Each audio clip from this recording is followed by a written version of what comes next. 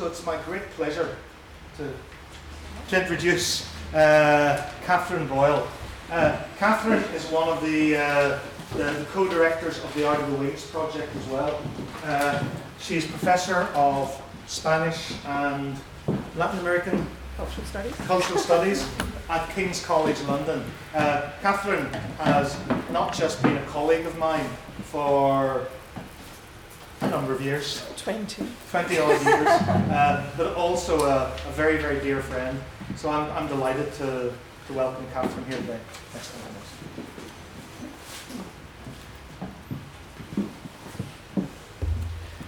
Thank you very much. It's really lovely to be here. I've never been to Coventry before, and I've been to Warwick a few times. And it's good to be here to celebrate new translations of Lorca.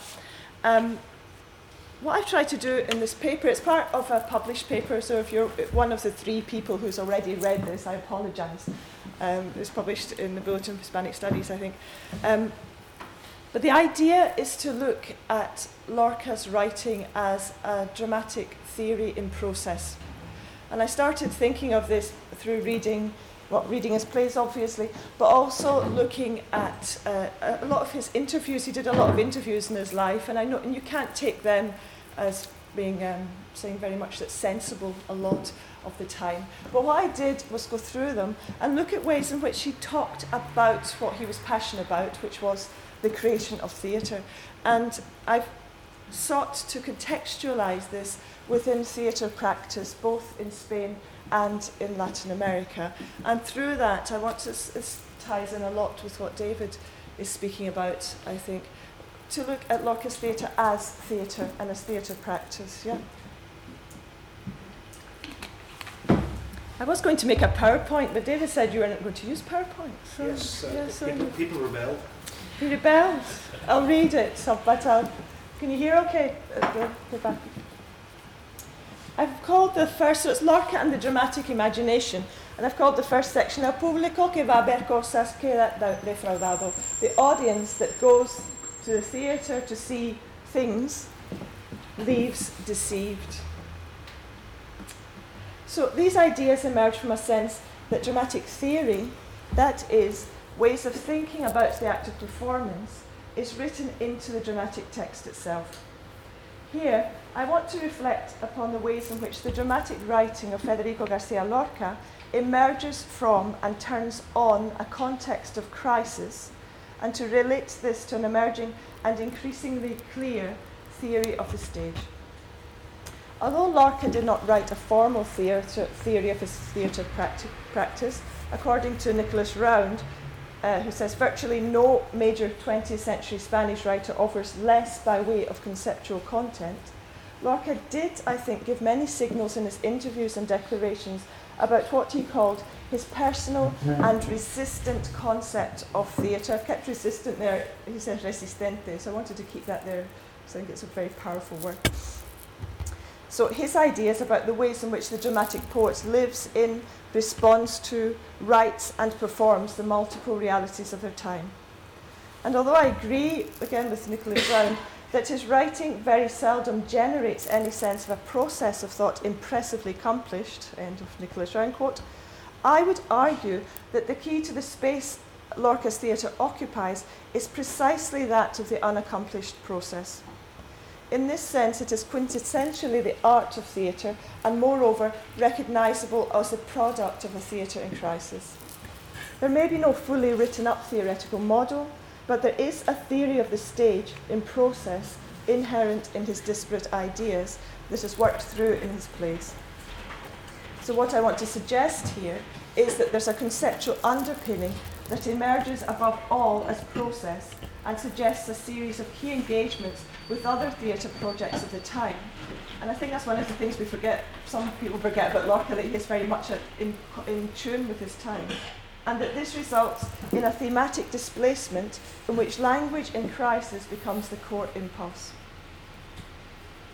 Lorca's is a theatre that responds to and seeks to make something new out of a perception of crisis.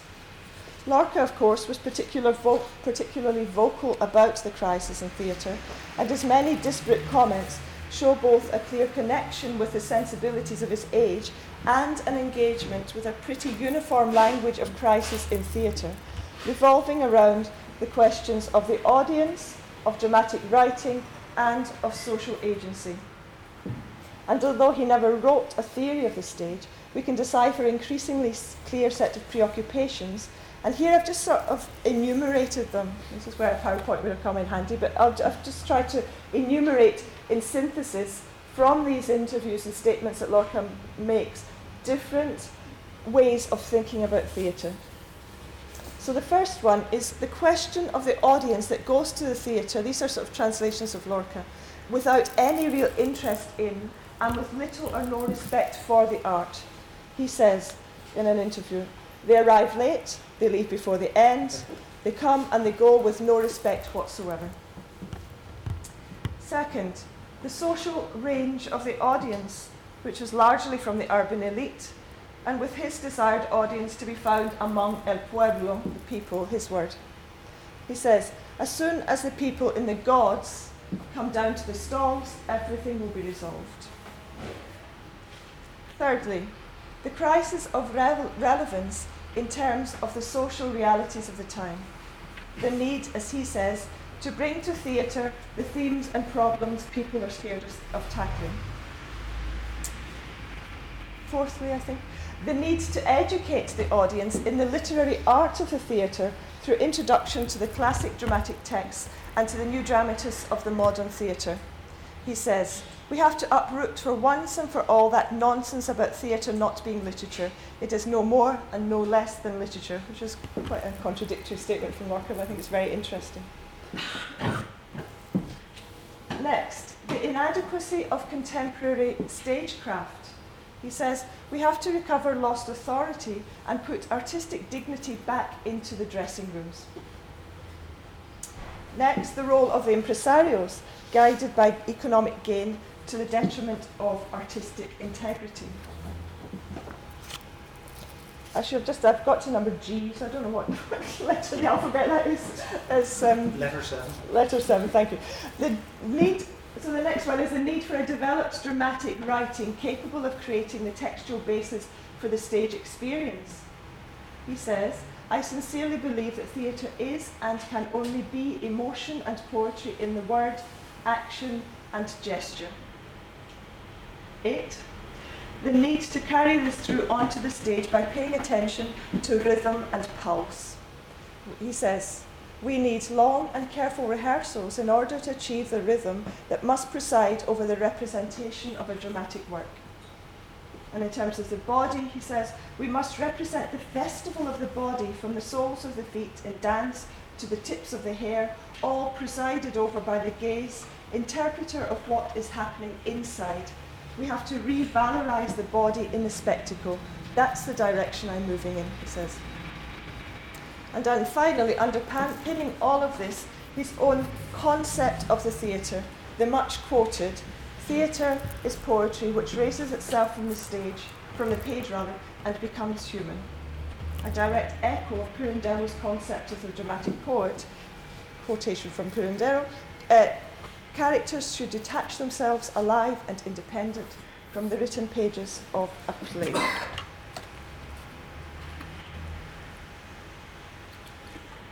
So, the concurrence with the analysis of crisis is striking in Lorca's writing, but not surprising, for crisis, as Ruiz Pascal, among others, has said, remains integral to the very nature of theatre and generates its most positive and unique elements. It's also striking that these aims, this assessment of crisis, and crucially, the responses to it, find their echo and to some degree their resolution in the theatre experiments of the 1940s and later in Latin America. I haven't explored this theory very much, but I think since there's this truncated experience in Spain, and Lorca was a huge influence in Latin American theatre, I think a lot of this jumped the Atlantic in many ways. In Chile, for example, similar aims are made explicit in the manifesto of the first theatre school, where innovators sought to fulfil 4 main objectives.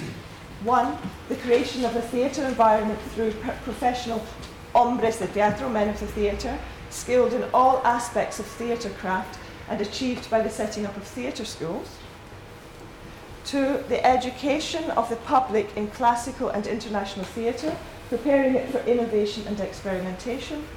3, access to all social classes, with a particular emphasis on introducing the lower sectors and the marginalised to the theatre, partly through touring.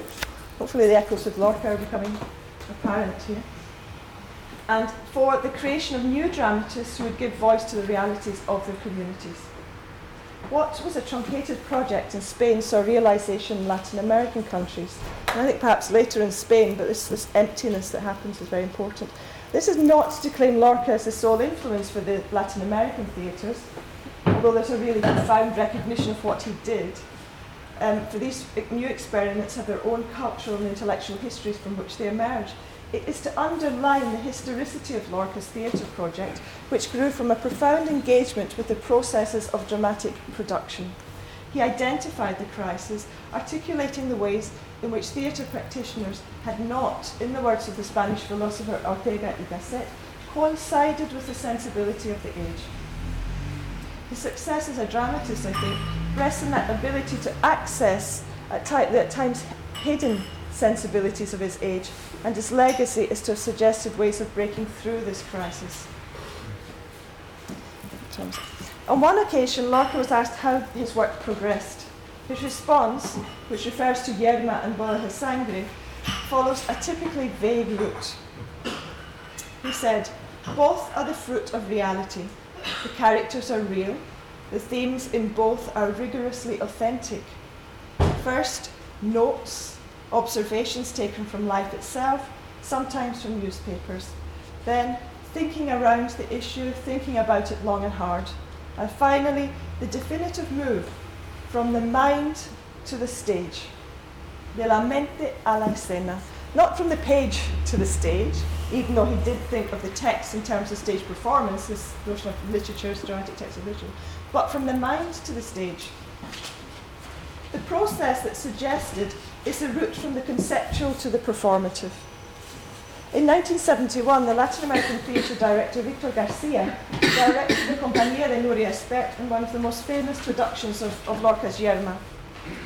In it, there was no obvious reference to the Andalusia of whitewashed houses, women in black, guitars, gypsies, flamenco. That is, to the dramatic conventions around his work. Instead, the set, a suspended metallic hexagon with a huge black cloth, created, according to critic José Monleón, a radical break with the usual images. In an interview with Monleón, Nuria Espert, who played Yerma, spoke about the production in following terms. She says, "It seems to me that there's a greater difference between Lorca's Andalusia and the real documented Andalusia than between Lorca's Andalusia and that of Victor Garcia. What I mean is that the gypsy of the Green Moon does not exist. That although he may not forget the socio-political and economic background of Andalusian reality, Lorca creates his own place for his theatre, which allows for any director to create their own place, their own poetry and their own truth, making Lorca's poetry his starting point. There is a much greater distance between Jerez de la Frontera and Lorca than between our hexagon and Lorca. But in Lorca, there's another route hardly ever explored that we want to work on." The emphasis is militantly on a symbolic interpretation of the text, which is not allowed to hide behind perhaps easier signs of cultural rootedness, be they geographical or socio-political. It follows Lorca's route from the mind to the stage, but this is also bound up with a wider theatrical process. Garcia and Espert document the prohibition of producing the play in Granada in the original space that they envisaged, in Corral del Carbón, which is an Arabic coal yard, which if you go to Granada is still there. It's now the tourist information place, I think. It was this space that had given rise to the idea of the hexagon, which was to cover the fountain at its centre, and it was the perfect centrepiece for their production, aimed at creating the poetic space of the text and the stage. In Victor Garcia's words, "Don't set your eyes on the canvas or on the metal structure. Here there is no wall. Everything is in the air." Things happen in the air, and we must fight to make sure that the action becomes unstuck from the ground. This exists in order to create sensations. We are not merely showing off some decoration we've made. The formal structure, the formal devices allowed for what Victor Garcia called a transposición, the transposing of the text into the theatre space. The formal structure admits of Lorca's text in its entirety. That is, as Nuria Spert said, it allows for the text to live. The machine, as she calls the hexagon, breathes and becomes tender, was her word. The structure molds itself to the language of the text, and I love that sense of this moulding of the textual and the material.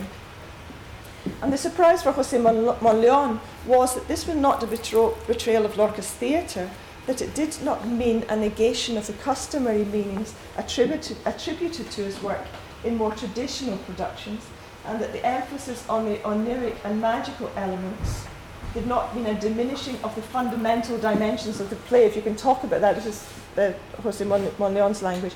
But that it allowed these preconceived ideas of social critique to speak as strongly as in more conventional mise en scène. Lorca's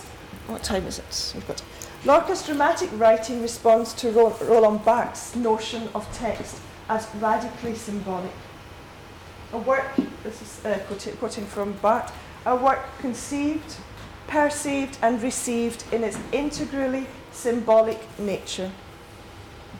It is this that is ironically perhaps most often overlooked in Lorca's theatre, not in terms of an analysis of the symbolic, but as an understanding of how the symbolic works dramatically, how it revolves around the language of crisis, where the texts have no closure. Roland Barthes' words, from word to text, his famous text, resonate profoundly in terms of drama. He says, the text is not a coexistence of meanings, but a passage, an overcrossing. Thus it answers not to an interpretation, even a liberal one, but to an explosion, a dissemination. The text then becomes a methodological field, a process of demonstration that is experienced only in the activity of production. Again, that's a quotation from Roland Barthes, experienced only in the activity of production, which I think is perfect for theatre, as David was saying.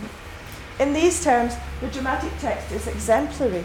The role of the designated interpreter, the director, the actor, the set designer, sound and lighting technicians, etc., is to comprehend the processes at work, finding a way through the colliding meanings of the text and translate them into a parallel and readable stage language in the move from source, mind, text, page, in Lorca's words, to target, spoken word and page. And again, the target would also be mind, text, page as well. The text is fundamentally a methodological field, and each new production will resonate in a new historical context and structure of meaning. I'm going to leave the next part.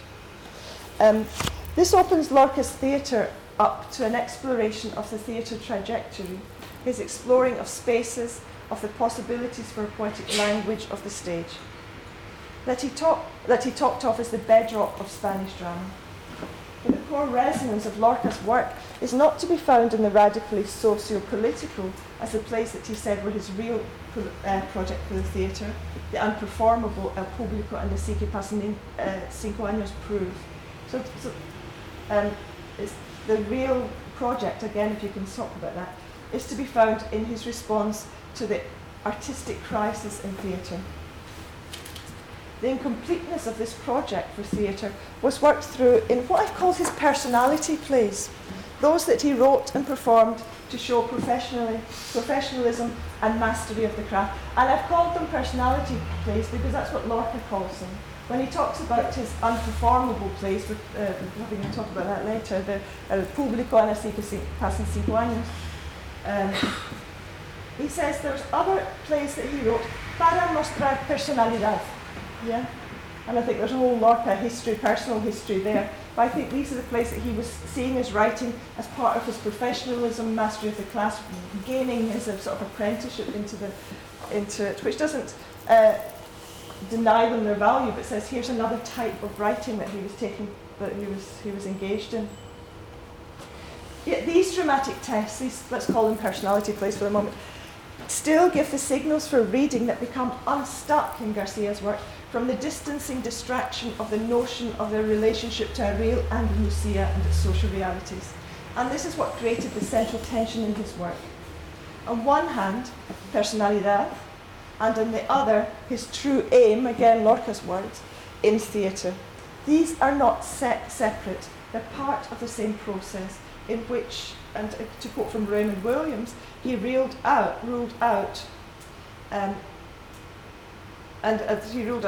unquote from Raymond Williams for a moment, anything that cannot be shown on stage and that might amount, in Raymond Williams' words, to any decisive action in which men in general try to change their conditions. In this, Lorca recognises and shares the sensibilities of the age. He knew he could push at certain boundaries, but recognised those that he dare not touch. I think this is dramatised in the dynamic of El Público and in the anguished struggle to realise a theatre that imagines going beyond the possible. El Público poeticises the fear of stripping off multiple layers of masks and bringing to the stage the stark representation of what must only be imagined. This, for me, is the essence of the final dialogue. You probably don't know it, but between a conjurer and the director, where Lorca has the conjurer imagining an impossible theatre and the director not. But it's a twisting of a sort of liminal space of movement between possibility and impossibility, where Lorca is both conjurer and director. When asked, I'm going to say a bit about that, but I'm not going to do that just now. When asked about what he valued in the new theatre in Spain, Lorca responded that there is in reality no old theatre or new theatre, but good theatre and bad theatre. That's a quotation from Lorca. Good theatre being teatro, teatro vivo. That's a quotation from Lorca. And this echoes, I think, Peter Brook's rediscovery of the play as a living thing. And it becomes and Peter Brook's formulation becomes a real echo of what Lorca was saying. I'm going to quote something I love, a quotation from Brooke, just to finish off and just comment on it briefly. Brooke says, "People have often asked me, what is the theme of A Midsummer Night's Dream?" He says, "There's only one answer to that question, the same as one could give regarding a cup. The quality of a cup is its cupness." I think we should say that and go, actually. I say this by way of introduction, to show that if I lay so much stress on the dangers involved in trying to define the themes in Dream, it is because too many productions, too many attempts at visual interpretations are based on preconceived ideas, as if these had to be illustrated in some way. In my opinion, we should first of all try to rediscover the play as a living thing. Then we shall be able to analyse our discoveries. Once I have finished the work on the play, I can begin to produce my theories. It was fortunate that I did not attempt to do so earlier, because the play would not have yielded up its secrets. The cupness of Lorca's theatre is to be found not in the exploration of preconceived ideas, whatever they may be for each new production, but through an attention to the methodological field of the text with an eye for his theatre concept: word, action, gesture, body, rhythm, spectacle. These are all taken from my original quotations from Lorca. And again, it's hard not to see the echoes of, for example, Gordon Craig in these set of elements. A final example from Blood Wedding. As one of Lorca's personality plays, it demonstrates and reveals the crisis from which his theories about theatre emerge. It is a capacity to wound the sensibility, quotation from Lorca, of course, of the audience that is initiated, again a word from Lorca, into its stark inescapability, where questions that have the potential to escape from the ostensible pre-modern casing that shields it might lurk. The final scene of Blood Wedding suggests a millennial picture of suffering, a snapshot of shared female suffering, an absence of men, a recognisable choreography of lamenting and impotence, an aesthetic austerity that will be carried into House of Bernarda Alba. For Round, Nicholas Round, who I quoted at the beginning, Lorca's theatre does not merely display the fated struggle to resist isolation and meaninglessness, it embodies the struggle and risks the loss. In that, rather than in any conceptual process, its full seriousness resides. What interests me in Round's idea, which he explores in terms of tragedy, is its relation to what I see as a possible thematic mirage in Lorca's work. There's a sense in which his theatre embodies the struggle against meaninglessness by poeticizing it and giving it a dramatic corporality. But in the movement from the mind to the stage, there's a potential loss of what might be called meaning. What we are left with in these plays that turn on entrapped and entrapping languages is so often glimpses of structures of belief and feeling and an exhibition of an incomplete theatre process. Thank you very much.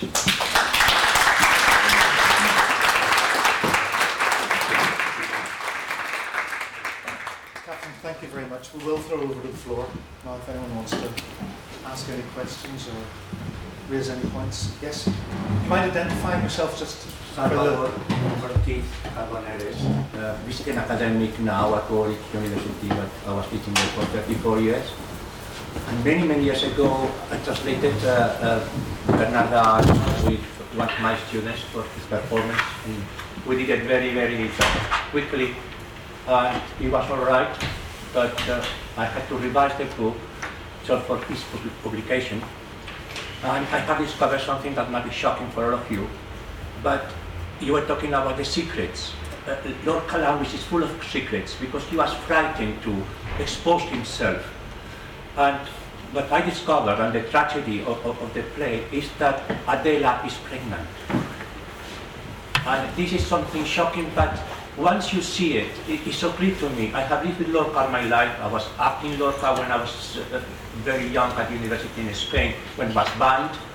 And then it's very clear in the language, and makes very clear the idea of at the end of the act, the first act, the baby being born, being killed, and the dove taking him, and the hands. And she's in the first weeks of pregnancy. So what she does when she hands herself at the end, not only she's killing herself, but she's killing the child in her. Can I just issue a spoiler warning to everyone in the room? I assume you all know the play, Bernard Hall, but if not, you do now. You can get your money back at the box office.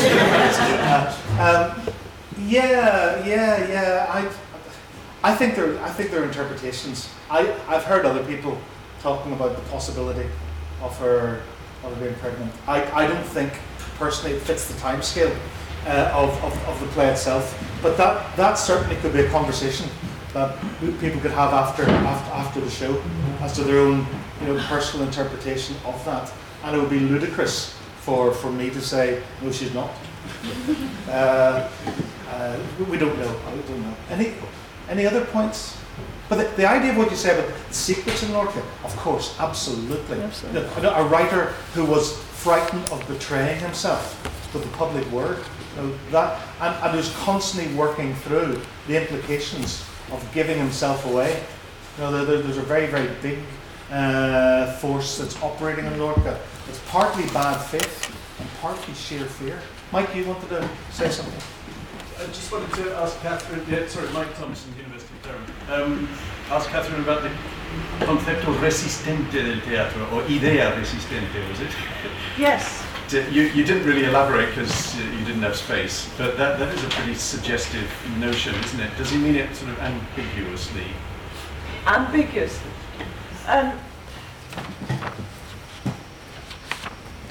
Here's a hopeless response. I think your guess is as good as mine. It's the official line we're going to take. It could mean all kinds of things. Of course it could. In the context, this is the context when he makes the famous quotation about his unperformable plays and having this concept of theatre. I think it is ambiguous. I read it as being ambiguous. I think it's a really explosive word. It's one of the words where meaning moves through it, in that sort of sense I was talking about. I think it is resistant in the sense that it seeks to resist. yeah, and in terms of rebelling, yeah. But I also read it perhaps more in this context as something that is sustainable, yeah, that resists against attack itself. Do you see what I mean? So it's something that has. I think he is saying it's something he's thought about. I think it is something he's saying it's something that there's a very strong background there. That it's not something that he's just pulling out of the air. And I think that's for me is the more persistent sense that is there. That it is something. I think that's what he says when he says personal and resistente. I just translated it as resistant. That might not be the right translation into English. You never know. But the ambiguity there. yeah, but I think it does, and I think it is. I think he does aim to give you the true sense of it being rebellious in a sense, but also of being something that resiste, you know, that lasts and that resists interpretation as well, possibly. Exactly. I think Deliberately. Obscure to some extent. Yes. Yes. Yeah.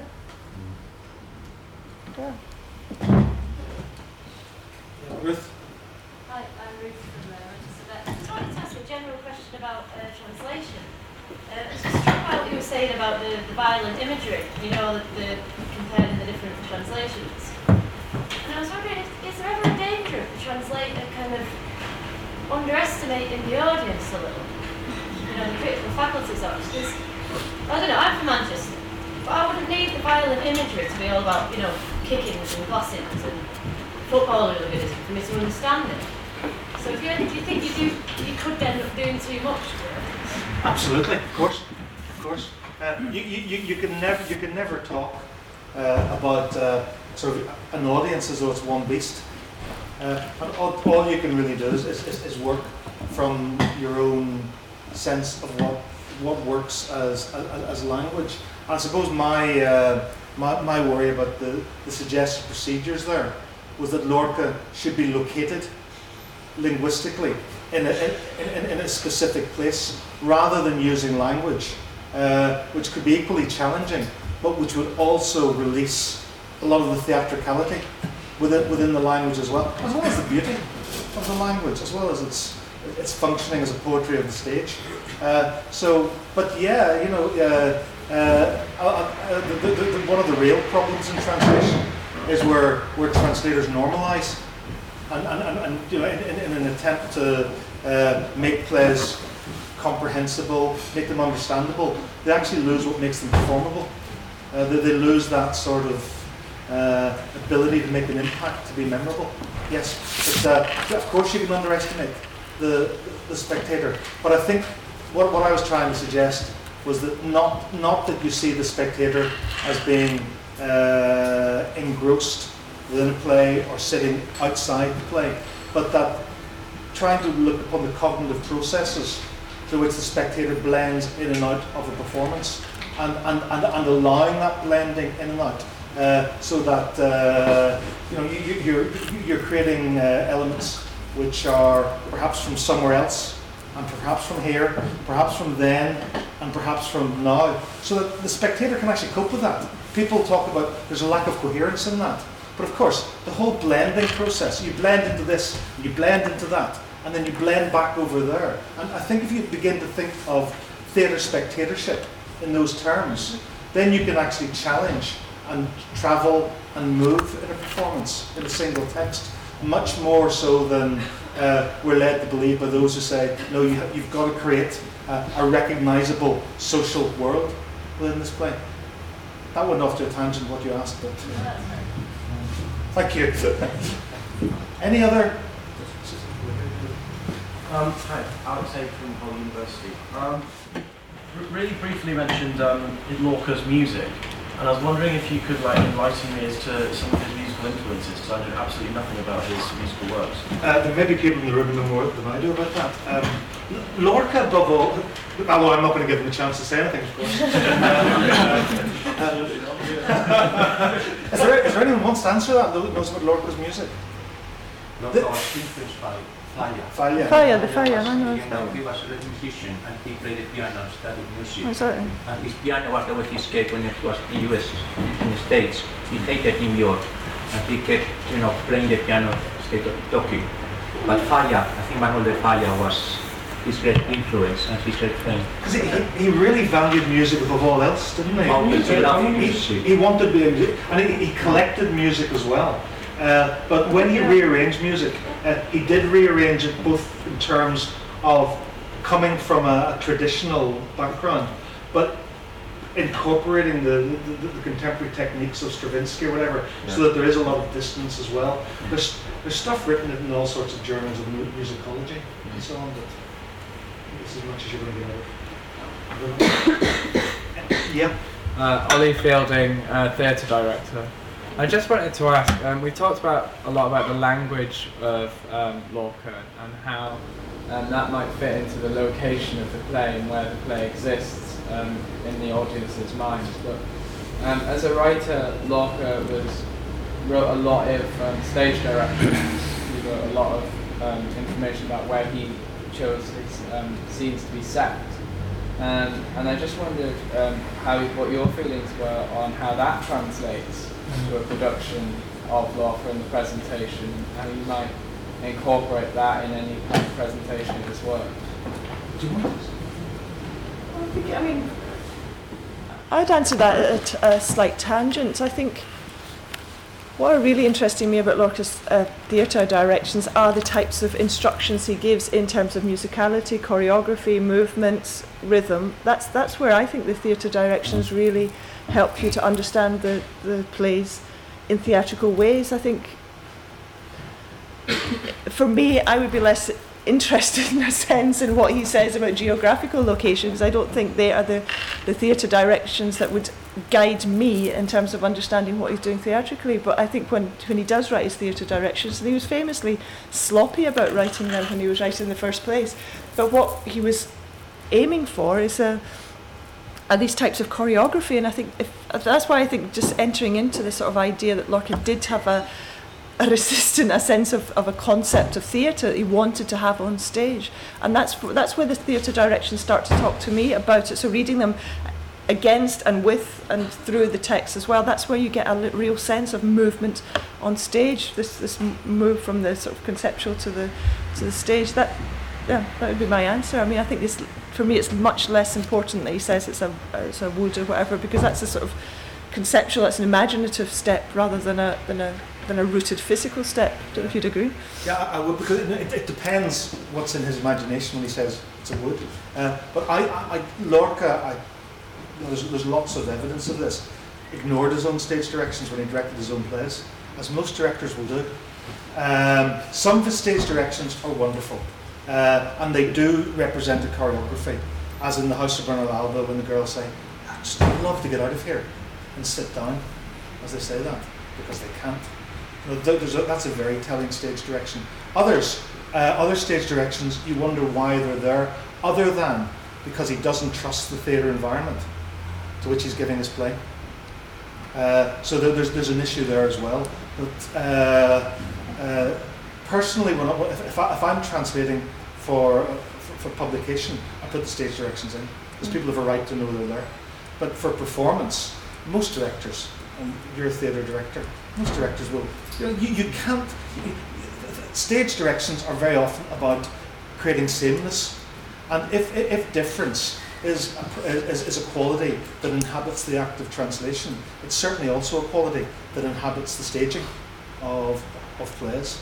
And stage directions, where they are indicative of a poetry, of a broad choreography, they're very useful. But where they are, she looks surprised, she is angry, he shouts, then you do what you want. Can I just say one more thing? I think stage directions often are an act of desire, almost in part of Lorca. Just thinking about El Público. If you look at the stage directions in El Público, they're mostly impossible. Something turns to sand in front of your eyes. Well, they were at that time, they wouldn't be now, and they're very filmic in a sense. And I think the desire comes from this leap into his impossible theatre. This is where he would want to go with the theatre. These are the things that he'd want to try in the theatre. So these stage directions explain a a projection into into a next stage of theatre, which might not be possible at that point. But those ones and those sorts of plays, I think, maybe whoever's talking about the unperformable will say something else, but I think they are acts of desire. You know, here's what would be fantastic to do on stage, but it might not happen yet. Do you know Valle-Inclán? Sorry? Do you know Valle-Inclán? No. Bohemian Lights, Divine Words, and so on. His stage directions are so full of that sort of desire that until the late 1950s, his plays were considered to be novels because they simply were unstageable in terms of what the stage directions were asking for. And it's this attempt to try and, I suppose, impose a strong world of imagination on really quite an impoverished theatre world. But any theatre director wants stage directions that challenge, not stage directions that simply limit to blocking or to tone of character and so on. Thank you very much. I think we'll move. Thank you very much, Catherine.